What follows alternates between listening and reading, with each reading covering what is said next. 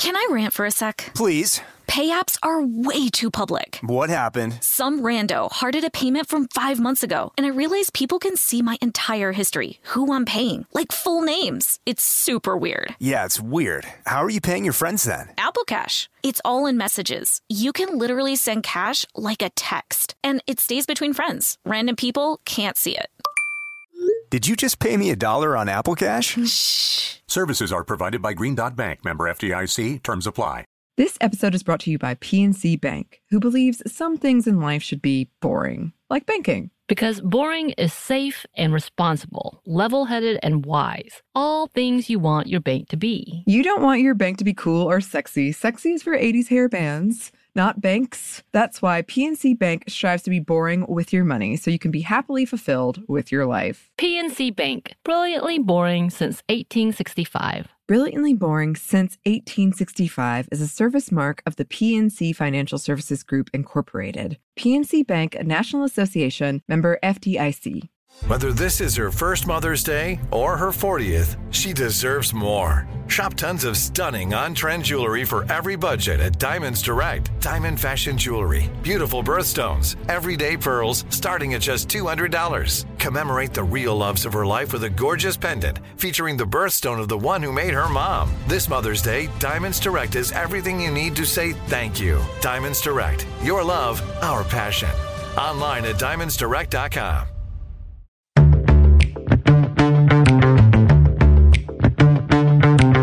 Hey, this is Emily. And this is Bridget. And you're listening to Stuff Mom Never Told You.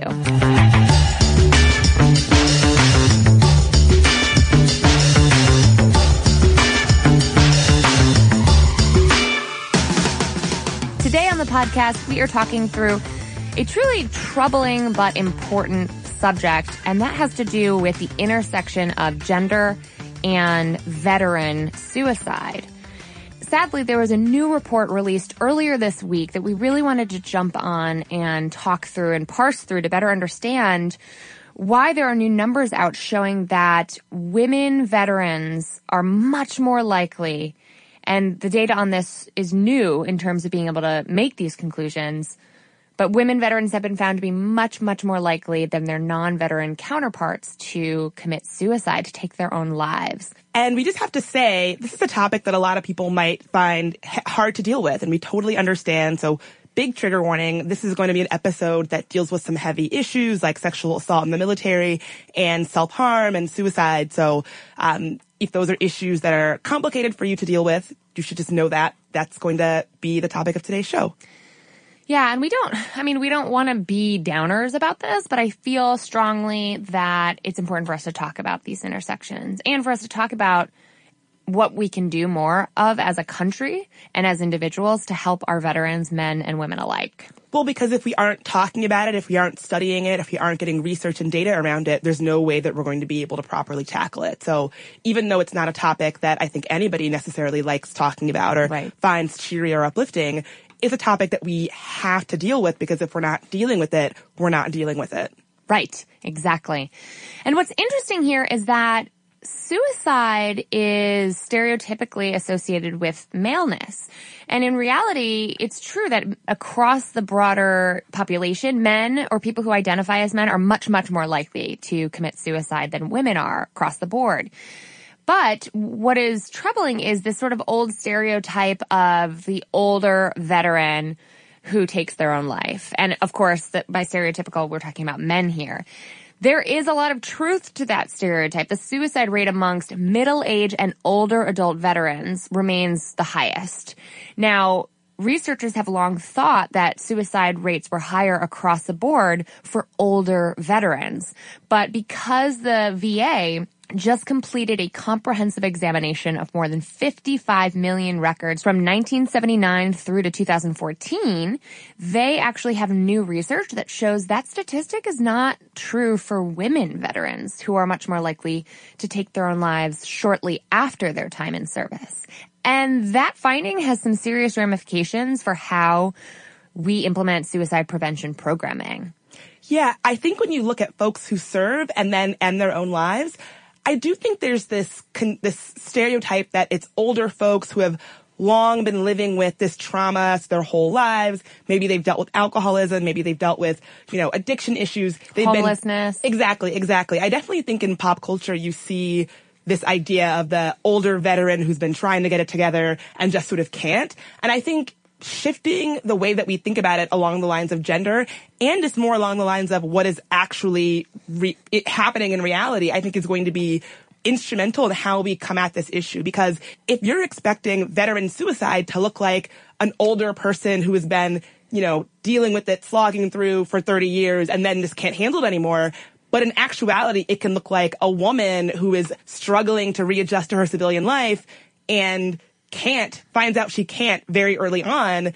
I think we need to understand what that looks like as well. Because the solutions will differ dramatically. Exactly. So let's take a look at the numbers, because another really alarming data point that came out of this new research is looking at and comparing veterans versus non-veterans suicide rates when it's broken down by gender.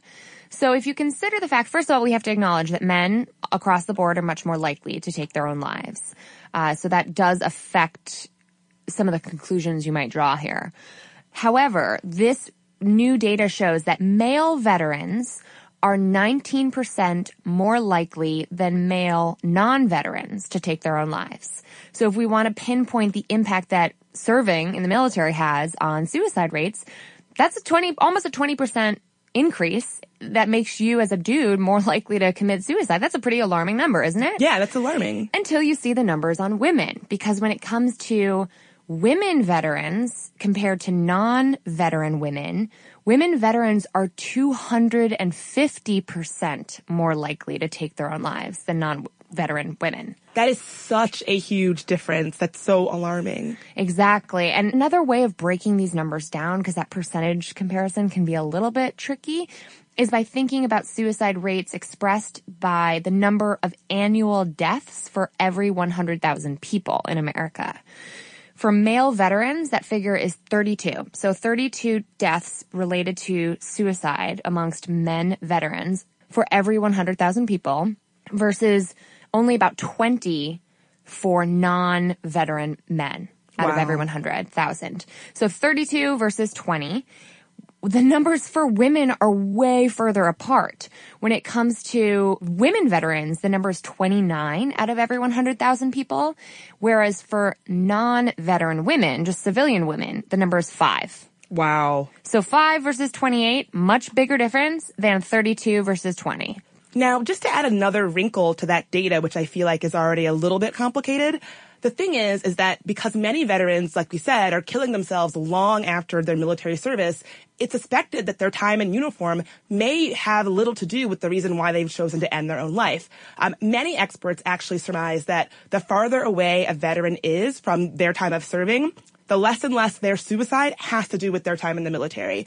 So the same reason that civilians kill themselves, depression, mental health issues, difficult life circumstances, experts think that these are the same reason that service people kill themselves the longer removed they are from when they served.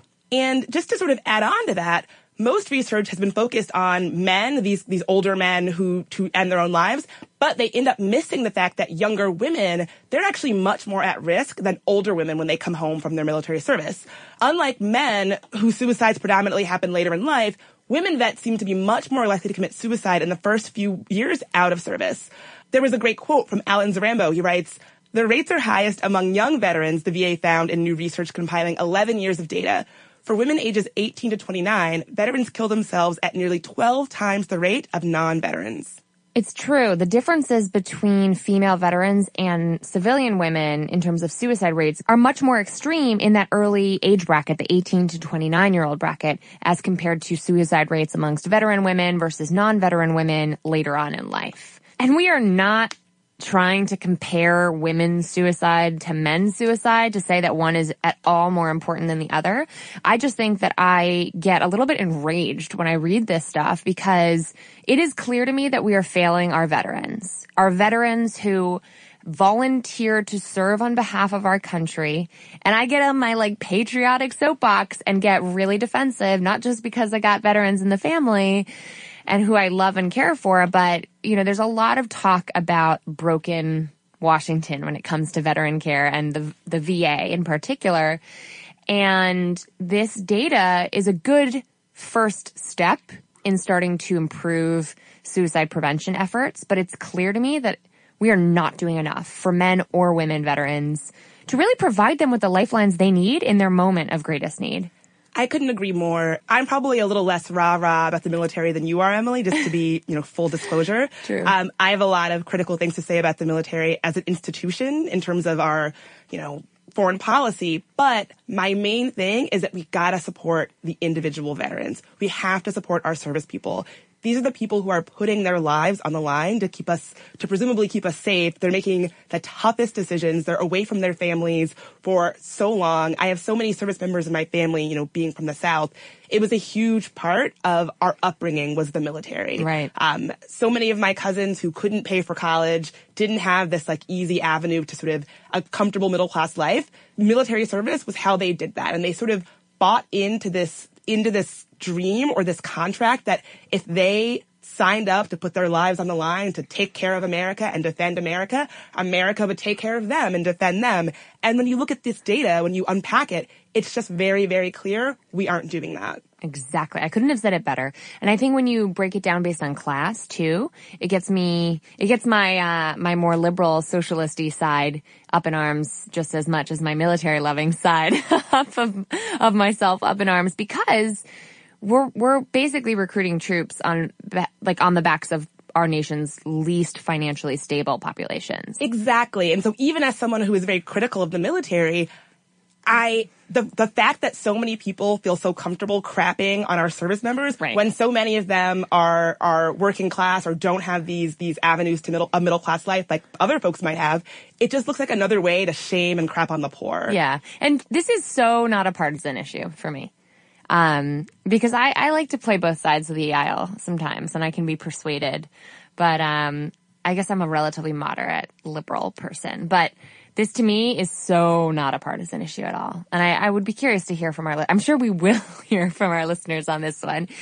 But what we need to do next is really peel back these layers a little bit more and understand, all right, what are some of the underlying causes behind why so many of our service members are choosing to end their own lives? We're going to go there right after this quick break and a word from our sponsors. Can I rant for a sec? Please. Pay apps are way too public. What happened? Some rando hearted a payment from 5 months ago, and I realized people can see my entire history, who I'm paying, like full names. It's super weird. Yeah, it's weird. How are you paying your friends then? Apple Cash. It's all in messages. You can literally send cash like a text, and it stays between friends. Random people can't see it. Did you just pay me $1 on Apple Cash? Shh. Services are provided by Green Dot Bank, member FDIC. Terms apply. Snag a Job is where America goes to hire, with the deepest talent pool in hourly hiring. With access to over 6 million active hourly workers, Snag a Job is the all-in-one solution for hiring high-quality employees who can cover all your needs. On demand, temp to hire, part-time or full-time. You name the position. Warehouse worker, retail associate, grocery store clerk, fitness trainer, baker, stylist, bellhop, podcast producer. Yeah, Snag a Job's got a worker for that. With our easy-to-use platform, you're able to seamlessly post and fill available positions quickly with a dedicated customer support team to provide all the help you need along the way. Kind of nice knowing you have a talent pool like that in your own backyard, right? Snag a Job is the partner you need to keep your business running smoothly. So visit snagajob.com or text snag to 242424 to talk to an expert. Snagajob.com, where America goes to hire. This episode is brought to you by PNC Bank, who believes some things in life should be boring, like banking. Because boring is safe and responsible, level-headed and wise. All things you want your bank to be. You don't want your bank to be cool or sexy. Sexy is for 80s hair bands, not banks. That's why PNC Bank strives to be boring with your money so you can be happily fulfilled with your life. PNC Bank, brilliantly boring since 1865. Brilliantly Boring Since 1865 is a service mark of the PNC Financial Services Group, Incorporated. PNC Bank, a National Association, member FDIC. And we're back. And we want to talk a little bit more about some of the underlying causes behind this troubling information around the increasing rates of women veterans and suicide, in particular, as compared to non-veteran women or the civilian population of women in the United States. And the first thing that comes to mind, at least I thought of right away, was the impact of PTSD, or post-traumatic stress disorder. We know that a lot of our veterans who've come back from the wars in the Middle East that we've been waging for quite some time now have been struggling with PTSD, and that PTSD is a relatively new diagnosis with ever-evolving treatment options. But what I found really fascinating is that it appears women are diagnosed with PTSD at higher rates than men, despite the fact that men seem to experience more traumatic events on average than women do. And that's according to a review of over 25 years of research in the November issue of the Psychological Bulletin by the APA, the American Psychological Association. Well, again, I think that really just goes to show that when we think about what kind of service members are the ones who are dealing with things like PTSD, I don't feel like we think of women. Yet, women are the ones, according to this data, who are suffering from PTSD the most. You're absolutely right. But the numbers are different between men and women in the general population versus men and women veterans. In the general population, women are twice as likely as men to develop PTSD, whereas according to the VA, or returnees, basically service members who are coming back after they've become veterans, after they're no longer active duty military members, and they're seeking treatment at the VA, which, by the way, is a small population. That's like not every veteran comes back to the VA for care, but amongst those who do, rates among men and women diagnosed with PTSD are the same. And one thing that I can't help but wonder when we look at all this data is, how is this impacted by the idea that not every service member who is dealing with these kinds of issues might choose to seek mental health help, right? Are there folks out there who are struggling, who don't even get to the level of being studied or talking to a mental health professional?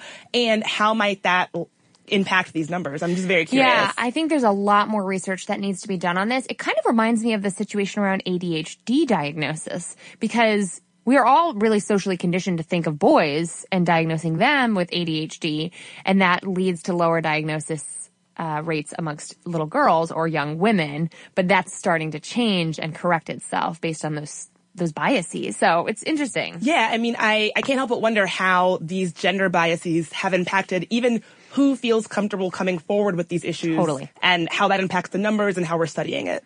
Totally.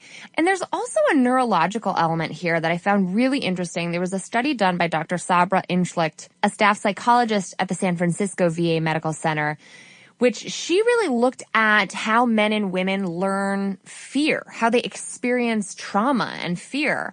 And what was fascinating, this is a study published in the October 2012 issue in the Journal of Psychiatric Research.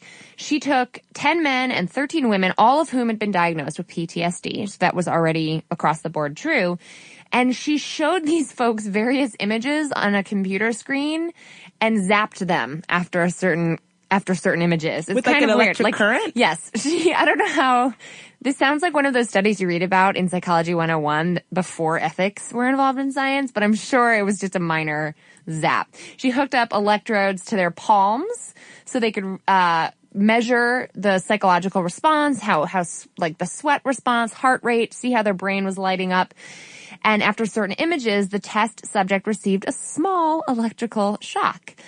Gradually, the subjects, these people, began to associate particular images with something unpleasant. In other words, they learned to anticipate the impending shock or the danger. And this is something called fear conditioning.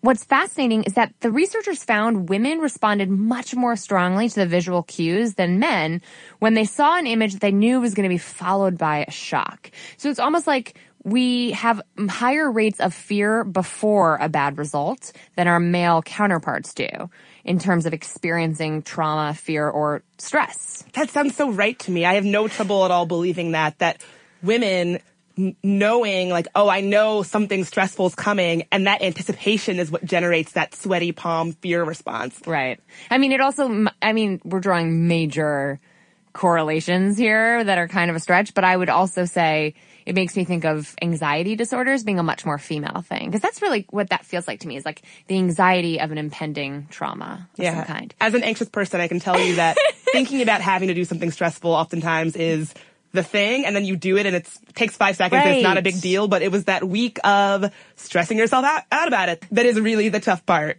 Now, even the researcher herself admits that this study was small in terms of sample size, and there's a ton more research that's needed because there were lots of questions left unanswered. For instance, she says, all our study participants had PTSD, so we couldn't arrive at any conclusions regarding whether women as a general rule condition more strongly than men do, or if it's a difference found solely amongst men and women who already have PTSD.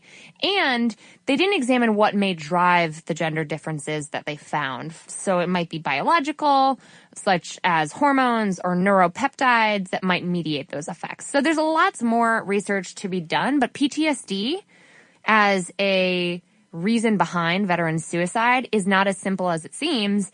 Even though they're definitely connected and correlated, women and men experience PTSD differently. So we have to think about our solutions and our suicide prevention programming with a gendered lens, in my opinion. It seems like we come back to that position so many times when we talk about mental health issues or medical conditions, that we're not studying folks all along the gender spectrum in the way that they sort of deserve to be studied, that we study men and then we use the findings from men to talk about the issue writ large. Or we study women and we use that. We're not. That never happens. Right. Yeah. It's usually men. Yeah. It's usually men. But we're not allowing. Yeah. Rah, exactly. No, but we're not allowing for, an inclusive understanding of how we present in the world and our, the diversity of people who live on this planet. We're not studying people in a way that allows for that diversity, right? Because where do gender nonconforming folks fit into all this data, right? Like, if we only think about it in terms of a binary, or even worse, just studying men and no one else, we won't get anywhere. Exactly. Although I have been pleasantly surprised by how many folks tweeted at us after, I don't know which episode, maybe it's multiple episodes now in which we get on our soapbox about this very subject, saying this professor at this medical school or this class at my medical school had intersectionality built into the curriculum. And I thought, dang, that is great to hear. Totally. I think it's one of those issues that's slowly catching up with where we are now. And I love hearing about people's experiences where folks are getting it right so that we can finally turn the tide on this issue. Absolutely. Now, jumping off to another underlying cause behind these truly exceptional and not in a good way rates of suicide amongst men and especially women veterans when compared to their civilian counterparts, there's another theory out there that I have to admit is pretty compelling despite being kind of hopeless in some ways, and that is the idea of selection bias. There's a really interesting correlation between people who volunteer to join the military and serve their country through the armed forces versus people who were drafted. So what's fascinating is that male veterans 50 and older, the vast majority of whom served during the draft era, which ended in 1973, had roughly the same suicide rates as non-veteran men in their age bracket. Wow. So this idea that only younger male veterans who served in the all-volunteer force and women who've always been serving on a volunteer capacity because we were never included in the draft, it basically suggests that maybe suicide rates have more to do with who chooses to join the military than what happens during their service. Well, that's exactly what Claire Hoffmeyer, the VA epidemiologist who led this research, says. Hoffmeyer pointed to recent research showing that men and women who join the military are actually more likely to have endured things like difficult childhoods, including sexual and emotional abuse. So really, it could come down to who these folks are, what their lives have looked like, that end up impacting whether or not they choose to end their lives. Other studies have actually shown that Army personnel before enlistment had elevated rates of suicidal thinking, attempts, and various mental health problems. But those studies did not break out the numbers for women. Right. You know what I think, as depressing as that theory is, I think what it really points to for me is that we as a nation have very little in the way of mental health services accessible to all Americans. People in need of mental health support have very few places to turn, and one of which seems to be the military. Absolutely. And honestly, I would even take it a step further and say, not only in this country do we need easier access to mental health services across the board, but particularly for veterans, this is exactly the kind of thinking that drives my own personal ideology in terms of being, anti-war. if we really cared about these people, if we really cared about not signing them up for a life of hardship and a life of dealing with really difficult things for a very long time, up to and including possibly taking your own life, we would not have policy that makes allowances for endless war. We would be more careful about how we are thinking about these people and what we're putting them up against. And another wrinkle in terms of why you might see women service members taking their own lives sooner after returning from service is the huge epidemic of sexual assault and trauma in the military that often goes without any kind of justice of any kind. Exactly. In fact, this past May, there was a new report released from the DoD showing, I would say, mixed results when it came to assault in the military and the epidemic that is women veterans being assaulted and raped without having any recourse to real justice in the system. The report found that the number of service members reporting cases of sexual assault in 2016 went up to 6,172 compared to the year prior at 6,082. All of which was a huge increase, almost a 200% increase from 2012 when only 3,600 or so cases were reported. What was really weird was to see the DoD kind of doublespeak on this. They were saying the fact that more women are reporting sexual assault shows that there's increased trust in the system. And isn't that great? It was like a real Ministry of Doublespeak moment.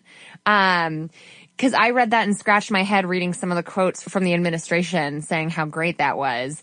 But what they said was, quote, and this is Elizabeth Van Winkle, the Assistant Secretary of Defense, at a press conference says, "We see the increase in rates of reporting as an indicator of continued trust in our response and support systems." But thank God for Senator Kirsten Gillibrand, who said in a statement, "The truth is that the scourge of sexual assault in the military remains status quo. Today's report disappointingly shows a flat overall reporting rate," which is true, there's barely any increase, "and a retaliation rate against survivors that remains at an unacceptable 6 out of 10 for a third year in a row."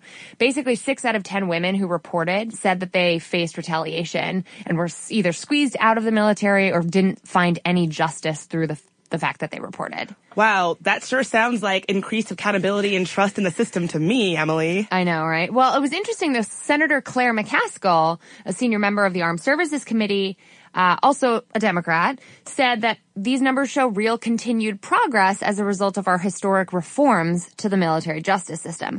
McCaskill and Gillibrand have been loud proponents of increased transparency, accountability, and justice for women victims of sexual assault and rape in the military. And while I for sure know that there's been increased visibility brought to these issues that might have to do with the increased confidence in reporting, this anonymous survey still found that 58% of victims experienced reprisals or retaliation for reporting. Not cool. Not okay. But I will admit that the numbers are mixed because this is an anonymous survey delivered every 2 years, and the overall number of service members who experienced some kind of sexual assault in 2016 was 14,900, down from 20,300 in 2014.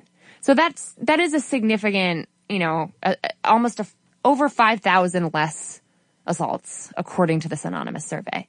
Not that they're all being reported. If you look at the reporting, 14,900 people said they were assaulted, 6,000 plus, just over 6,000 reported. This is one of those issues where it's hard for me to even trust the data. Sure. Because I know with things like sexual assault and adding in this code of military silence and sort of what it looks like to be a, part of the, what am I even saying? Like the brotherhood of enlisted. Thank you. Yeah, it's like you don't turn on your fellow service member. Exactly. So just knowing a little bit about that vibe makes it really difficult for me to even trust these numbers, because for every woman out there who does report, who even knows how many don't? I know. Well, and you're saying even in this anonymous survey. Exactly. There's got to be people who didn't admit it. And unfortunately, there is without a doubt a clear link between sexual assault, rape, that kind of trauma, and suicidal thinking or ending up taking your own life. And so we can't overlook how much of a deal this is. And we could talk all day about the important work being done to end sexual violence in the military and how much more needs to happen on that front. But we should get Senator Gillibrand up in here. Yeah. to do that with us sometime. Totally. call us. One other added wrinkle to all of this that I really found just, I couldn't even really wrap my head around it. And as soon as it came up in the research, I was kind of both shocked that I had never thought of it and sort of weirdly just horribly depressed, is that women attempt suicide more often than men, but succeed less because women usually use pills or other methods. So when you look at women who have served in the military, they're much more likely than their civilian counterparts to know how to use a firearm. And so they're more likely perhaps to successfully end their own lives using a firearm than women who are non-civilians who are using other methods. When I heard this stat, I was so sort of troubled and depressed, but also it kind of, I don't want to say it makes sense, but it sort of helps explain the inexplicable. It's true that Veterans Affairs researchers found that 40% of the female veterans who did end their own lives chose to use guns, compared with 34% of civilian women. So basically, women veterans are much more likely to use a firearm for those ends, and tragically, that sets them up to be more likely to actually end their own life. Yeah, and I think not being someone who serves and not being someone who was around firearms that much, right? That would never occur to me. But seeing it laid out in such plain detail just crystallizes how sickening and depressing and unacceptable this issue is. Right. The one thing I would add is that researchers say that this is enough to have a small difference on explaining the massively increased risk that our women veterans have for suicide than non-veteran women. But it's not the whole story. There's a lot more going on. Now, one final underlying cause behind some of these numbers that makes it especially challenging, I think, for women veterans navigating the transition into civilian life is this idea of the double bind that women service members face. And what I mean by that is that whole solidarity of the brotherhood that is the armed forces isn't something that's super duper inclusive of women. They might not ever feel like they truly belong in such a massively male-dominated environment. And yet, on the flip side, when these exact same women veterans re-enter civilian life, they're expected to be warm, loving, caring, and ladylike in a way that they haven't been socialized or conditioned to be for years, sometimes decades of serving in the armed forces. And that can make them feel like they don't have any real sense of belonging or connection in either one of those realms. Well, that really sounds to me just like what so many women go through, where you're never enough. When you're in the military, you're not one of the boys. You're not really accepted as tough enough or good enough, and you're always proving yourself.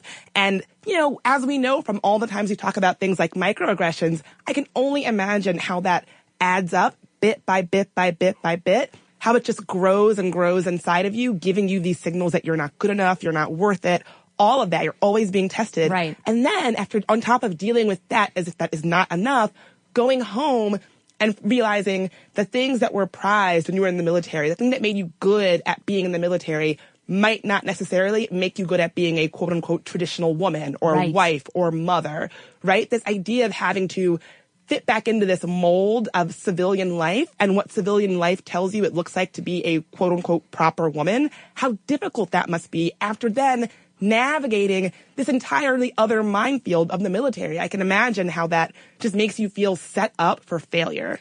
Exactly. Danielle Simpson, who works the Veterans Affairs Crisis Hotline, in speaking to NPR, she shared, "This winter, I spoke with a female veteran who she had been in Afghanistan seeing combat, and so she was really dealing with a lot of PTSD and then coming home and being expected to be this soft, caring, warm mother and wife that she was expected to be in civilian life. And she was really struggling with that transition." I mean, I can imagine anybody would struggle with that transition. I think that women in all kinds of different professions probably struggle with similar transitions, but then having it be the military is probably just so much more intense and tough. And, I just can't imagine trying so hard to fit in the military, which is this, brotherhood, bro-y, hyper-masculine, aggressive industry. Right. It's aggressive. And then it's what's supposed to be good exactly about that, And then finding that those same things that got you rewarded just make you not feel like you're doing a good job in your civilian life. And back in the domestic sphere, like, I can imagine that it's already so difficult to dovetail back into civilian life. That's just another added challenge that women face that I think is unique. And we know, even going back to the very first episode that you and I put together for Stuff Mom Never Told You, that having solid connections in your life, feeling like you have friendships or loved ones who respect and accept you for who you are, and feeling that sense of love and belonging is so foundational to your mental health that it does not surprise me that what might seem like a trite issue of not feeling like one of the guys in the armed forces and not quite feeling like you belong in civilian life, it might seem like not that big a deal, but it adds up because it severs your ability to have deep, trusting, vulnerable connections and to allow yourself to be fully seen and respected. And on top of that, if you're someone who is struggling or having a hard time, if back in civilian life you don't feel like you have somebody that you can genuinely open up to, maybe you don't feel like you can really talk to people about what you're going through, I can imagine that's just another burden and another way that this is so complicated. And we're going to talk through exactly what options do currently exist for folks in that exact situation after we come back from this quick break.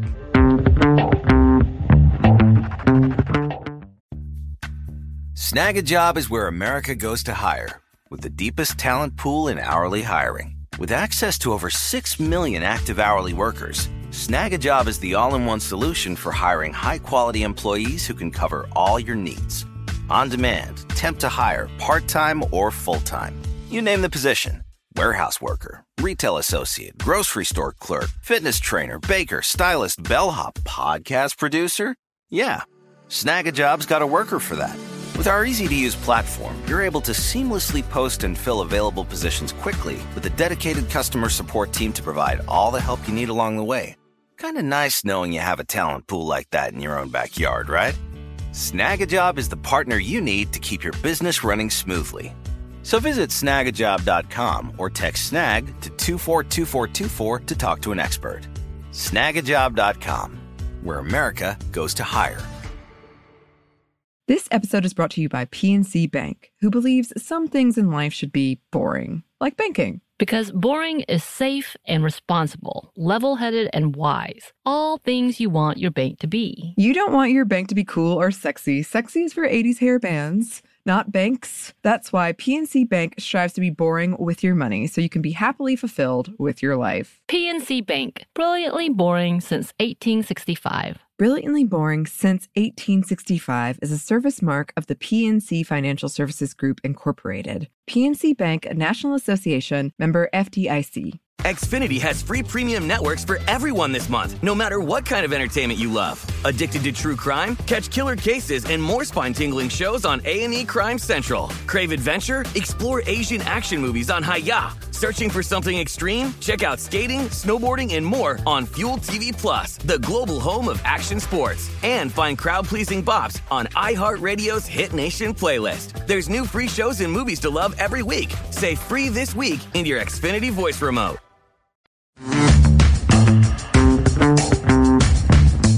And we're back, and we're going to talk through some of the resources and services available to veterans who might be struggling with those feelings of depression, PTSD, or suicidal thoughts.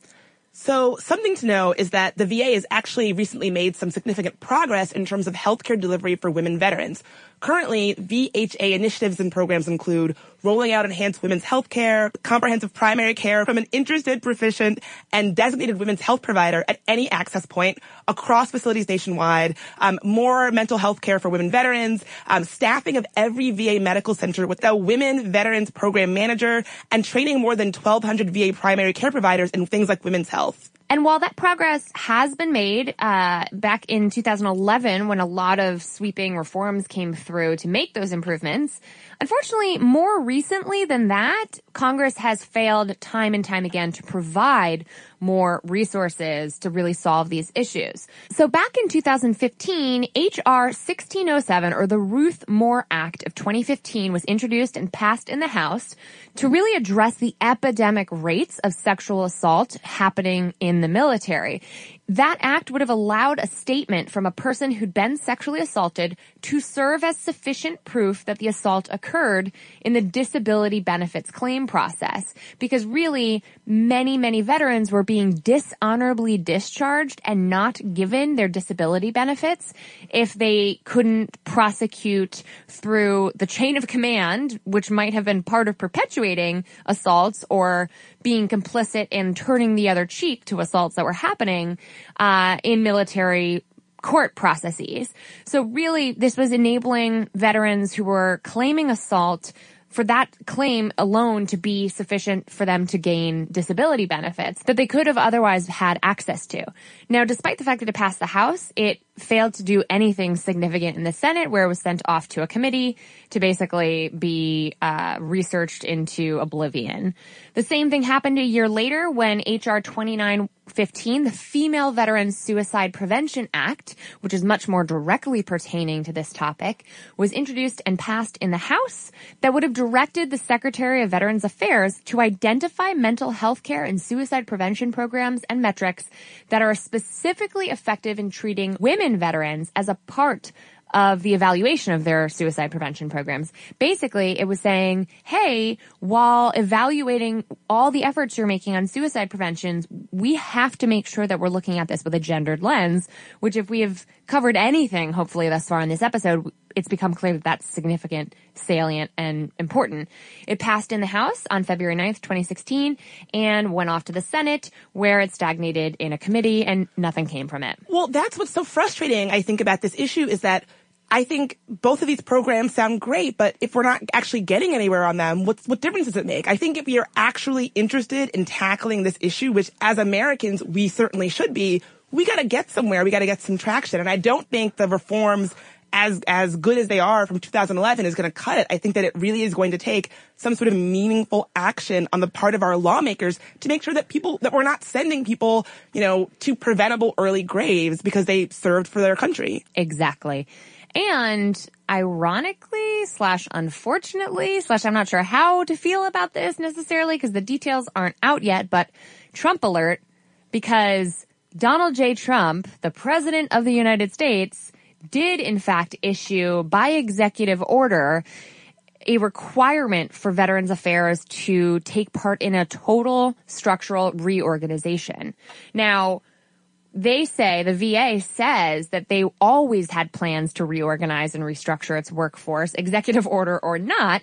So when the White House and the Office of Management and Budget charged agencies to develop comprehensive reform plans to reorganize, the VA says that they already had the basics of their plan in mind. But as of right now, as of this recording, those plans aren't super transparent. We don't really know what a structural reorganization is going to focus on or going to result in. It looks like they're going to be focused on modernization and efficiency and all that private sector talk for potentially outsourcing things, but who knows really what that means. To his credit, VA Secretary David Shulkin did lay out all of his top priorities, 13 top priorities to be specific, one of which absolutely includes veteran suicide. He says combating veteran suicide is VA's top clinical priority, and he called it a public health crisis. So there's some reason to be hopeful and optimistic that in today's day and age, with this administration, with this Congress, there's still the potential for improvement here. I just hope that that improvement doesn't leave women veterans behind. I hope it doesn't leave women veterans behind. And further than that, I would say, I hope it's done in a transparent way, because one of the things I hate so much about how we deal with veterans in this country is that veterans issues are this thing that we don't have, if you're a civilian, that we don't even have to think about. And I think the idea of this being done in a way that's not transparent will only add to that notion that it doesn't matter what these people are going through. Who cares what veterans are going through? Right. And I think that we as Americans, all of us need to be invested in terms of how our country and our government is dealing with veterans and the issues they're going through. These aren't people that we should be thinking about as, off to the sidelines whose issues that we don't care about. These are the people who are keeping us safe every day. We have a vested interest in making sure that they are being treated well and that they're being treated fairly and that they have the support that they need. Otherwise, what the heck are we doing? Right. What is your bid for Republican office? No, I mean, it's nuanced. I just want to make it clear. Clearly, I hate the military, but... I just love seeing you. No, I mean, it's nuanced, right? Like, you can be... Totally. People might write in about this, and I have very hyper... I have intense feelings about the military, obviously, but at the end of the day, I think that we need to be protecting our service people. Yeah. And I think that what makes me the angriest is that we aren't protecting them. In fact, we are failing them and nobody seems to care. And I think that for me, it begins and ends with we need to be making sure that the folks who are making the biggest sacrifices for us, whether or not you're down with the military or not, that is accurate, but we are not having their backs. And that pisses me off. That makes me very angry, even as someone who is oftentimes very critical of the military. Love it. I couldn't have said it better myself. The last thing I want to add to this conversation is that if you are someone, specifically a veteran who is struggling with thoughts of suicide, or you know someone who might be in that situation, the number one recommendation that the VA and everybody out there has really made prominent and upfront is calling the Veterans Crisis Line, which can be found online at veteranscrisisline.net. Someone messed up their URL purchase there, but veteranscrisisline.net. And it can also be reached over the phone at 1-800-273-8255 and then pressing 1. That's 1-800-273-8255 and press 1.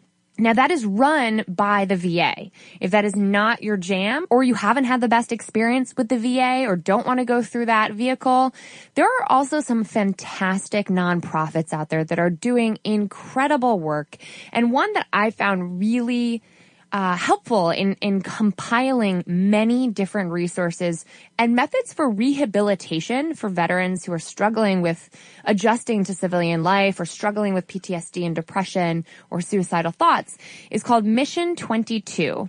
Mission 22, the number 22 here, is somewhat dated now, but it used to be true that every day we lost 22 veterans to suicide. Staggering. Awful. Now that number is 20, but still far too high. Unacceptable. And Mission 22 really focuses on understanding the nuance behind the underlying causes behind veteran suicide and has a bunch of different solutions and creative ways that they approach providing services to veterans. If you go to mission22.com/vetintel, you'll find all of the ways that you can join forces with many different nonprofits and advocacy organizations who have your back. I just want our veterans listening to know that we have your back. We have your backs. Like, everyone should have their backs. Our country should have their backs. Individuals should have their back. Like, everybody should be supporting service people. The only folks missing that memo seems to be Congress. But that puts you in a long line of people that Congress has been failing lately. So I hope that you know that we here at Stuff Mom Never Told You want to see more veterans continue to thrive and strive in our society together and to feel not alone, especially women veterans who we know experience significantly higher rates of suicide than compared to our non-military, our civilian women population. So if you know a veteran and you haven't talked to her in a while, get out there, reach out. Her life might not be that different from yours after all. So being the kind of person who facilitates connection can be a lifesaver. And honestly, you never know what someone's going through. You never know who's putting on a brave face because they feel like that's what they have to do because they need to be a strong person or a tough person. Honestly, just checking in on our folks, I think, is the most important thing. Absolutely. So, Sminty listeners, we want to hear from you. We know that this is a big, burly, complicated subject matter that we tried to put together in a pretty concise podcast for you. And I know there's stuff we missed. I know there are points that we want to add to the conversation. And that's why it's so critical that we keep this conversation going online and in our inbox. You can tweet at us at MomStuffPodcast. Find us on Instagram at Stuff Mom Never Told You. And as always, we love getting your emails at momstuff@howstuffworks.com.